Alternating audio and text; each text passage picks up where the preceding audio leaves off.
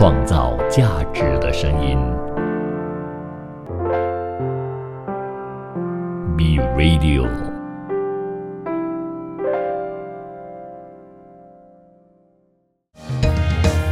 儿童文学拼读会，我们用快乐来相会。每个故事给你添智慧，吸收养分让成长更珍贵。儿童文学拼读会，我们用希望来点缀。每个过程让你拼命追，高低起伏的情节，犹如身临其境的体会。每个过程让你拼命追，高低起伏的情节，犹如身临其境的体会。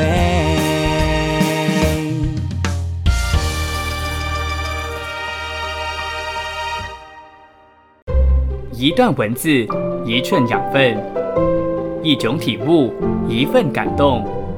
儿童文学品读会，儿童文学品读会，您日常的生活点缀。你好，我是 Vincent 韦。不知道呢，你是一个家长还是你是一个老师，正在听我的节目呢？我觉得家长除了在教育孩子有非常难的事情，就是可能需要教他们很多的一些人生道理或者是一些行为之外呢，我觉得还有另外一个非常难的事情，就是要教他们怎么样整理。我近期呢就是一样了，我就上网搜索，就是 daysoftheyear.com 这个网站当中呢，我就看到了2月14号呢，我就看到了3月14号，原来呢是 National Organize Your Home Office Day。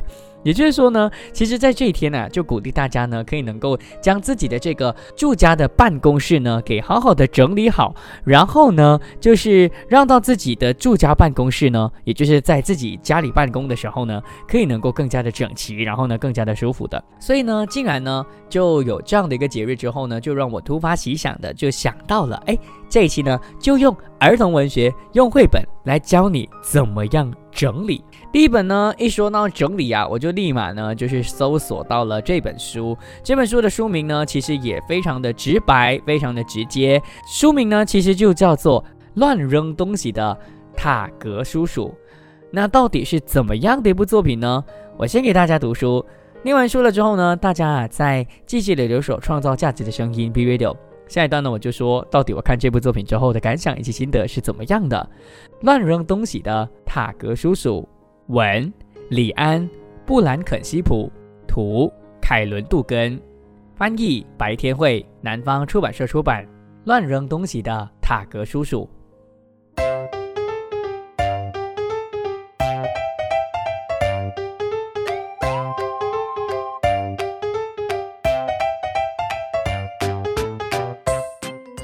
星期一早上，塔格叔叔在明媚的阳光中醒来，吃过早餐，他穿上衬衫，打好领带，穿上裤子，系好腰带，又穿好袜子和鞋子。咦，我的帽子去哪里了呢？他不禁纳闷。他这找找那儿翻翻，可哪里都找不到。哎呀，奇怪了，昨晚真该把它放在柜子里的。哎呀，算了，谁说一定要戴帽子的呢？于是他就上了公车。到了下午，塔格叔叔想，哎呀，今天天气真好我到外面去吃午餐吧。结果一只鸽子从上头飞过，啪嗒，一坨鸟粪正好落在了他的头上。塔格叔叔吓得大叫，哎呦，我的头我还是必须要有一顶帽子呢。他回到办公室，用早上看过的报纸叠了一顶帽子。他把这顶帽子穿在头上，还挺舒服的。下班时，他坐着公车，戴着那顶帽子。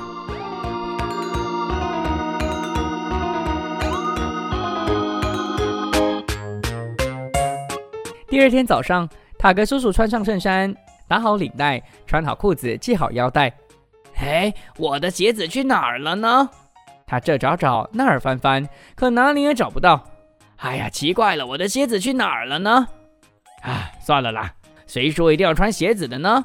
于是他穿上了纸帽子，拿了雨伞，光着脚就搭公车去上班了。办公室的电梯好多人，大家推来推去，你挤我挤，有人踩到了塔格叔叔的脚，哎呦，我的脚我还是得要有一双鞋子呢。于是他在他的办公室找到了2个盒子，然后就穿在了脚上。还不赖呢。下班后，他就穿着纸盒鞋回家了。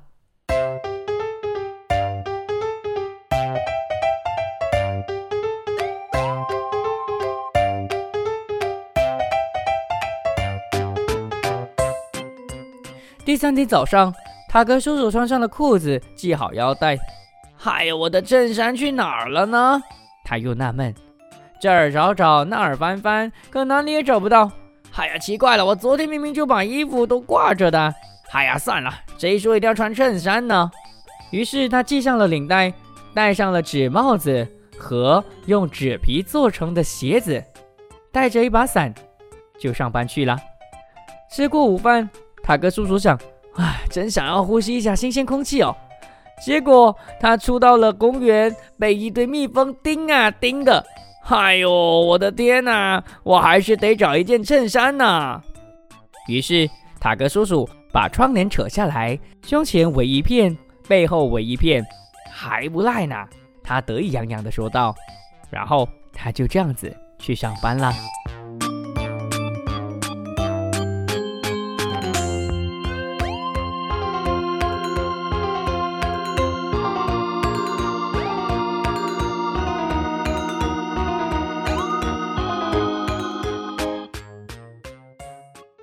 星期4早上，卡德叔叔穿上了窗帘衫，打好领带，穿上裤子，系好腰带，穿上了纸盒鞋，还有戴上纸帽子。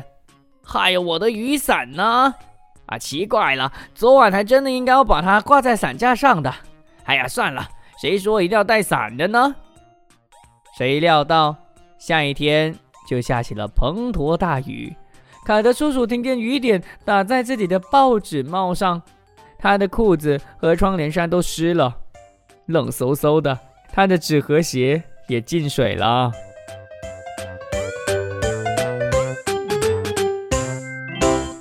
卡德叔叔突然发现墙上有一幅很大的画，他伸手就把画取了下来，然后把画顶在头上，一路走到了公交车上。一群人挤在了商场门口等车，卡德叔叔也加入了人群当中。他看见商场上的一个镜子，那不是我吗？卡德叔叔觉得自己的样子太可笑了。他上了公车之后就一直笑，车上的人也被他迷惑的行为也一直都在笑。卡德叔叔到家了。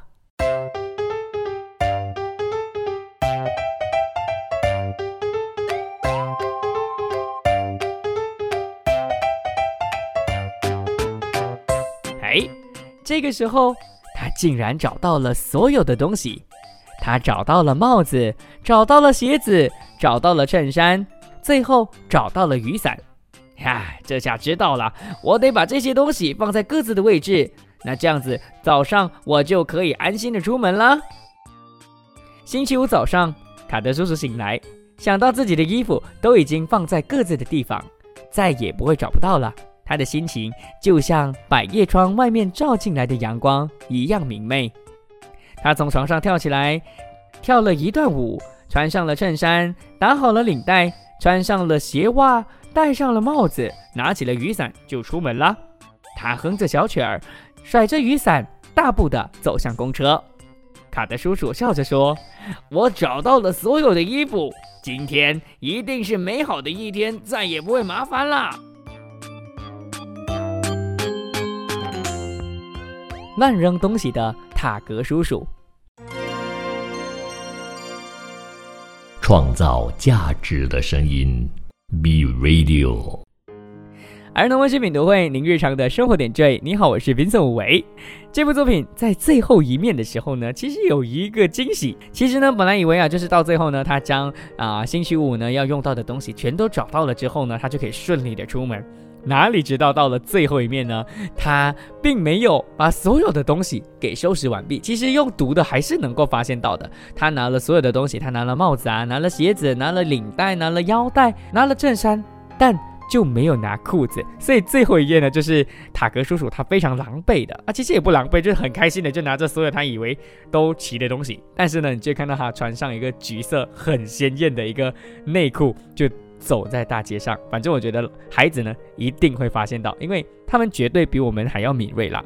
我觉得一部很成功的儿童文学一定要有一个条件，就是什么呢？一定要有共鸣。那我呢是一个有猫的一个主人嘛，对不对？但对我来说啦，其实猫并不是麻烦，而是如果你将你的这个空间计划得非常好，规划得很好的话呢，其实猫它依然是可以能够在不弄乱你的环境的一个情况之下呢，去好好相处的。那你的这个空间呢，其实还是可以非常的完整跟非常的干净的。那为什么要提到我家的猫呢？是因为本人呢也不是说非常懒惰了，但是有时候就是可能东西就是拿了之后呢，并没有归位，像塔格叔叔一样的，所以有时候回到家之后呢，你真的会看到一些莫名其妙的东西出现在不该出现的地方。比如说可能我的那个洗碗的那个海绵呢，有时候我并没有把它收纳起来，回到来之后呢，我会发现到我的那个海绵布呢，它竟然出现在我的床旁边，也就是我的猫把它咬到到处都是等等的。反正这件事情其实就是在这部作品当中我得到的一个共鸣，因为呢塔格叔叔他这么凌乱的人，他还养猫，所以就超级的好笑跟超级可爱啦。我觉得塔格叔叔的形象是非常形象化的，他其实就是他叫叔叔嘛，所以他是一个老人家，然后呢他就戴着圆圆的眼镜，呆呆的。那重点是他没有什么头发，他的头发呢就像那个扫帚一样，就是两个分叉的在他的头顶当中。其实从他的形象就已经看得出来，他就是一个不怎么有时间打理自己的人。那在这边呢，其实就让我想到了形象的一个重要性虽然呢，我在这边也不会是想要鼓励大家就是成为外貌协会的人，就是什么事情呢都要看外貌来决定一个人的好或坏。不过形象或者是对于一个人能不能够留下第一印象呢，的确是非常重要的。如果你的第一印象就很邋遢，你衣服都没有塞，然后衣服皱皱的，然后呢总是没有办法打理自己头发乱乱的，那你怎么样让人有一个好的第一个印象呢？那第一个印象不好之后，人家要怎么样去有机会的去探索你更加内心的那些深处的东西，对不对？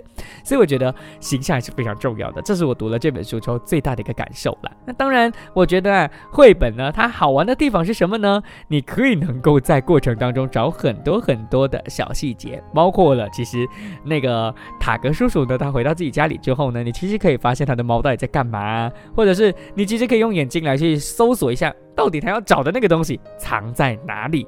当然过程中我觉得很好玩的地方，除了形象很符合或者是可以让我很有共鸣之外呢，我觉得有一点是很重要的，就是呢在过程中塔格叔叔他用的一些代替品的确是非常搞笑的。虽然搞笑了，但是我觉得象征着什么呢？象征着其实如果你不整理的话，你就要自己负责任。所谓的執手尾啦 ，OK， 執手尾是广东话，就是你必须要收拾这个残局。就像我妈有说的啦，其实如果呢动线不好好去整理好的话，其实你真的就是会浪费很多的时间去做一些其实本来就不用去浪费的东西。你只需要把东西用完了之后放回本来该放的位置的话呢，你就会省下很多的时间，而时间的确就是金钱的一种嘛，对不对？当然到最后在结束这一段之前呢，我还是必须得说的就是这部作品呢其实有非常多的一些就地取材的创意，虽然很扯，但是呢就是很好笑。那这个就地取材的这个创意呢，的确就是站在儿童本位去创作的。因为如果是现实生活当中，我相信就算你真的被滴到鸟粪也好，你应该也不会去拿一个报纸呢折成一个帽子的形状然后戴在身上，而且戴了好多天。你也不会呢就是像影片就是你也不会像这个书里面的这个塔格叔叔一样的，就是把纸箱呢弄成是自己的这个鞋子，然后到处去穿。我觉得这个是不可能的，就是我觉得这一点其实就是儿童本位。你可以能够从过程当中看到很多很完全没有符合逻辑，但是又可以能够在绘本当中理所当然去出现的一件事情。除了儿童本位之外呢，其实也有文学之美。大家会发现到整个架构是一样的，就是他找不到一个东西，用另外一个东西去代替，再找不到第二个东西，以此类推。虽然一直在重复，但是呢感觉就是不一样。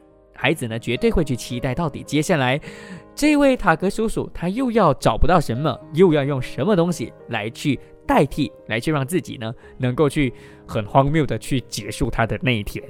还有到最后我觉得有另外一个是作者可能他有特地要放的一个象征或者是一些寓意，就是那个镜子。到最后塔格叔叔不是照到那个镜子之后发现我怎么这么好笑吗？我觉得这个镜子是一种警惕，要让自己呢去知道原来我现在是这样，然后我必须要去整理自己。我觉得这个警惕尽管可能别人没有提醒你，但你看到镜子之后，你要警惕自己你不要成为你不想要成为的人。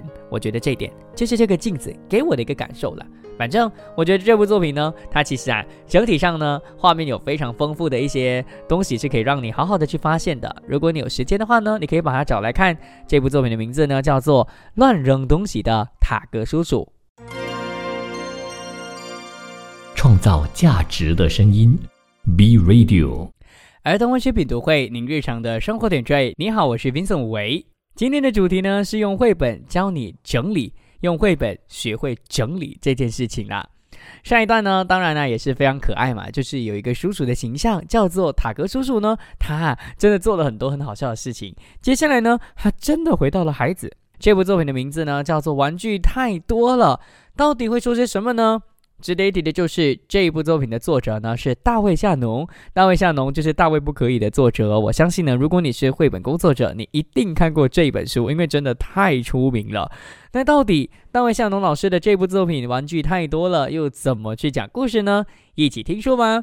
玩具太多了，作者大卫夏农，翻译范小新，新兴出版社出版。玩具太多了。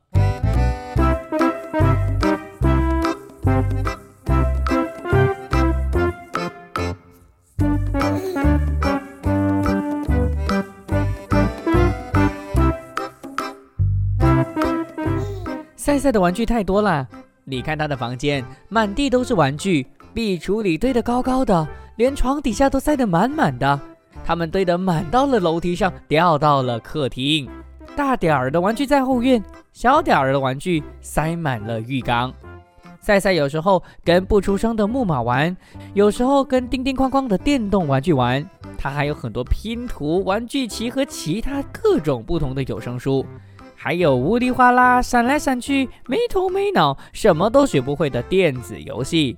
赛赛爱把玩具排成队，让他们游行，从房子的一头到另一头，然后再转回来。赛赛的毛绒玩具多得都能够开动物园了。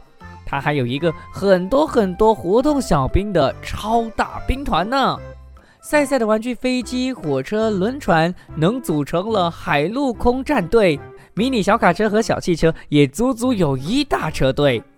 他有很多的乐器、画笔和颜料，还有外星人的太空装备。所有人都送他玩具，爸爸妈妈当然包括在内，而除了他们，还有奶奶、姥姥、爷爷、姑姑、舅舅和表哥，不管大节日还是小节日，甚至国庆日都送，更不用说他的生日。赛赛过生日的时候，小伙伴们都会送他玩具。他去参加小伙伴生日聚会的时候，得到的回礼还是玩具。快餐店的汉堡套餐有玩具，学校里的好学生的奖品也有玩具。看牙医或其他医生时候不吵不闹，得到的奖励还是玩具。数也数不清的玩具。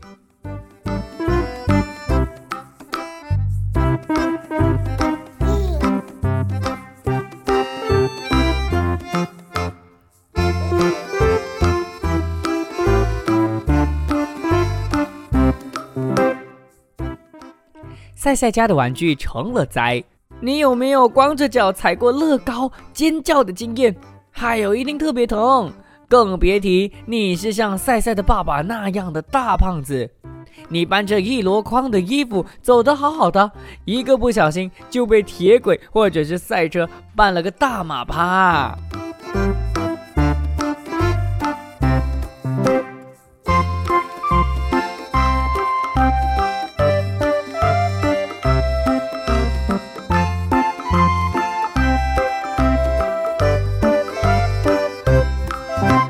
终于有一天，赛赛的妈妈还是忍不住了，直接说：赛赛，你的玩具太多了。赛赛回答：怎么可能？妈妈命令赛赛：要是你不把玩具都收拾干净的话，我就把你不想要的玩具全部挑出来，放进这个纸箱里。那好，妈妈说：我来帮你。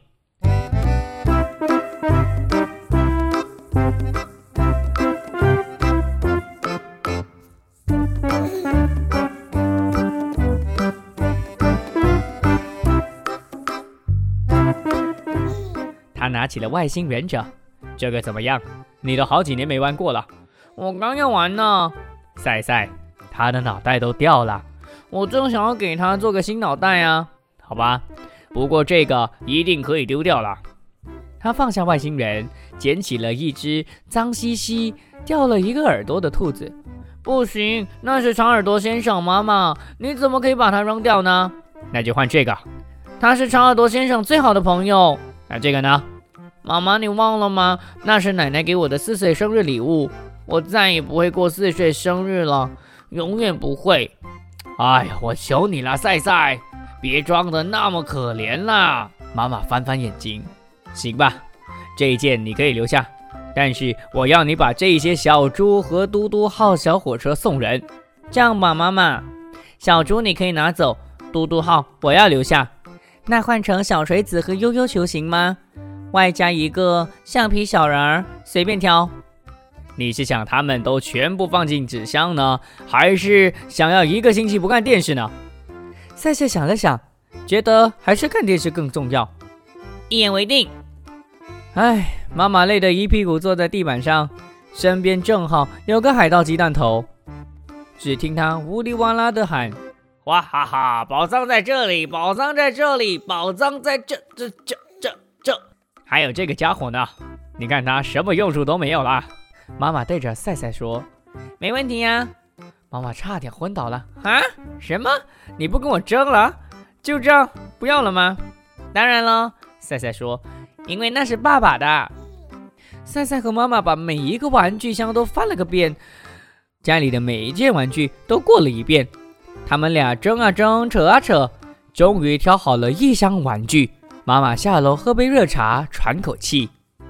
等她再上来想把这一堆玩具带上车的时候，她发现收拾得整整齐齐的纸箱不见了，那些准备扔掉的玩具又摊在了地上，乱七八糟一大堆。赛赛，怎么回事啊？我们都说好啦。妈妈，你说的对，我的玩具是太多了，可这个纸箱不能拿走，因为它是最棒最棒的玩具。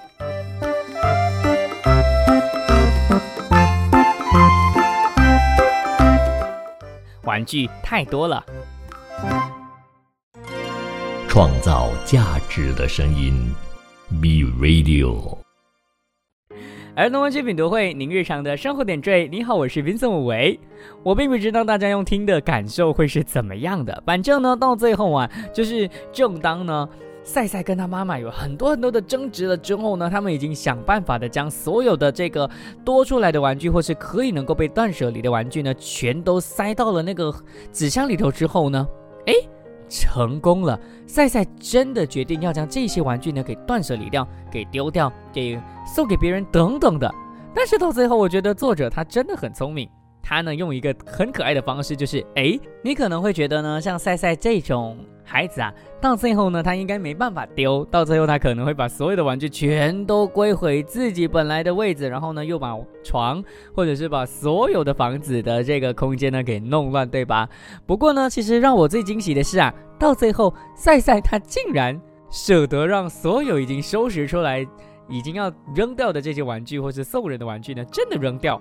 但是呢，到最后第2面的时候，其实整地上还是很乱。然后你可能会觉得，哎呦，是不是赛赛又将这些玩具拿来玩了呢？没有哦，到最后呢，他是把那个纸箱拿来，然后呢，就在那个纸箱做成他想要做的一个类似飞船的一个设计。那这个呢，变成他新的玩具，我觉得真的就是非常的惊喜啦。这部作品呢，它非常的贴近儿童。这也是大卫向农老师他非常成功的地方。孩子的玩具啊，本来就是一摞摞的，如果没有收拾的话呢，后果当然是非常可怕嘛。然后呢，基本上这本书也已经呈现出来了，整个画面呢很多，真的就是哇，那个玩具啊已经溢出来了，就是真的就是满到你没有地方可以放了。然后妈妈呢真的超崩溃的。但是啦，我还是得在这边好好的提醒大家，就是呢，如果啊你可以能够将自己的房间的这个动线啊，或者是把它归纳在必须归纳的地方的时候呢，其实你会省下很多的时间，让到自己呢的生活可以过得更加的精致，那不就更好嘛，对不对？不过还是回到这部作品真正的主题，就是断舍离。这本书呢，它就是在做断舍离的一个童趣版，完美的诠释了什么叫做断舍离的难处。比如说他会有很多很多不同的理由，觉得啊，这是4岁奶奶送我的呀，这是什么什么呀，很有纪念价值啦等等，然后到最后你就会觉得，哎呀，惨了，我全部都丢不掉。但其实断舍离有一个精髓是什么呢？就是如果你觉得你拿到这个东西，或是你看到这个东西，你不能够再有怦然心动的感觉的时候呢，那基本上啊，你就可以将它断舍离掉，让它可以延续它的生命，让它可以能够继续的给更多的人传送它本来理应要有的一个价值观啦。而且值得一提的就是说到断舍离的这个尴尬的难处，就是丢不掉的这个难处的时候呢，有其中一个画面一定要去强调的，就是有其中一张呢是说关于妈妈真的跟他在吵的时候呢，那主角呢他就真的是抱着一大堆的玩具，然后他手上的玩具其实都是残破不堪的，然后赛赛的那个眼睛呢就真的超级可爱，就是大得无可形容，反正就是超级大。那当然这个眼神代表着什么呢？代表着他对这些玩具的不舍得，有些已经断了，有些残破了，但对他来说就是有回忆。而且我觉得值得去开心，或者是我觉得很真实的就是呢，大会夏农老师他竟然在那个文字当中去说他妈妈翻了个白眼因为真的就觉得，哎，你不要用这样的眼神看着我，反正我就是要你收拾，我很坚定你要把它收拾干净。我觉得这一点是大会夏农老师在天马行空的一个过程当中，他流露出了一种很真实的感觉，就是妈妈的确是一个这样的形象，对吧？当然了，说到天马行空的话呢，我也非常喜欢这部作品，因为它里面有很多的玩具嘛，对吧？那玩具其实就有很多的不同的形象，你可以充满天马行空的去设计不同的玩具，然后呢，有很多不同的造型是可以让你慢慢的在这部作品当中好好的去发现。你发现了之后，或许你就会觉得这部作品呢，大卫向南老师画得非常的好，而且有其中一面呢是说啊，那个到处都是玩具的时候呢，那个画面竟然是 TOYS， 就是 toys。那 T 呢是用积木，就是乐高所拼成的。那 O 呢，其实我真的不知道那是什么。然后 Y 呢，其实就是感觉就是鼓。然后呢，那个鼓呢插着不同的一些棒状的物体，反正就是弄成一个 Y 的形状。而 S 呢，其实就是铁轨。我觉得这一点真的很可爱，突出了这部作品玩具超级多到可以把它拼成字母的这个事情了。最后啊，我觉得我喜欢这部作品有一个最大的原因，就是其实我可以看到很多儿童的影子。里面呢，你可以发现到啊，赛赛呢他会替所有这么多的玩具取名字。我觉得这个是在收集玩具或者是在把玩具买回家的时候的其中一个乐趣来的。就像我在养猫的过程当中，我其实一开始只是想要养最大只的，就是我家的母猫，叫做 Molly， 它本来就有名字了，就是前主人呢就叫它 Molly。但是那个时候她怀孕了，我就想办法呢要找领养人，但哪里知道生了5只，3只找到领养人了，然后结扎了之后呢，还有2只没有人要，那2只呢就已经快要2个月的时候我才帮忙它想名字。那一只呢是黑色鼻子的，一只呢是白色鼻子的，所以呢黑鼻就被我叫成 Happy，那白鼻呢就被我叫成 Puppy。 对了， Puppy 是虽然它是猫，但是我叫它 Puppy， 然后就会搞到什么事情发生呢？搞到每一次我要叫 Happy 或 Puppy 的时候，2只都会应我，就觉得超级可爱。这是我在这部作品当中得到的共鸣，我希望你可以能够从这部作品当中也得到共鸣，想起你最纯粹的那个童真啦。当然，一部成功的绘本不只是要让孩子看了很开心，也应该要让我们这些大人看了很开心。其实这部作品呢，有隐藏着一些小小的对大人的讯息，就是送礼给孩子真的不要送玩具，我觉得可以送很多很实际的东西，可能是可以是一本书，可能可以是一本绘本，或者是文具等等的。我觉得这些就可以能够去在送礼的过程当中减低对方的一些困扰。因为如果你送他，你的心意到了，但是他收了之后，全都会囤在自己的家里，又不知道该放哪的时候呢，对人家来说的确是一个很大的一个负担了。好啦，希望今天我的这个2则故事短短的可以让你，如果你的房间是乱的，或许可以通过我今天的这种就是分享呢，可以能够激发起你去收拾你的空间的一个契机，然后让你可以能够生活的更加的精致啦。好啦，下星期我又会有什么样的一些特别的主题呢？站在绘本的角度，儿童文学的角度去跟你剖析呢？记得留守创造价值的声音 B Radio 之儿童文学品读会咯。我是 Vincent 吴维，拜拜。创造价值的声音 B Radio。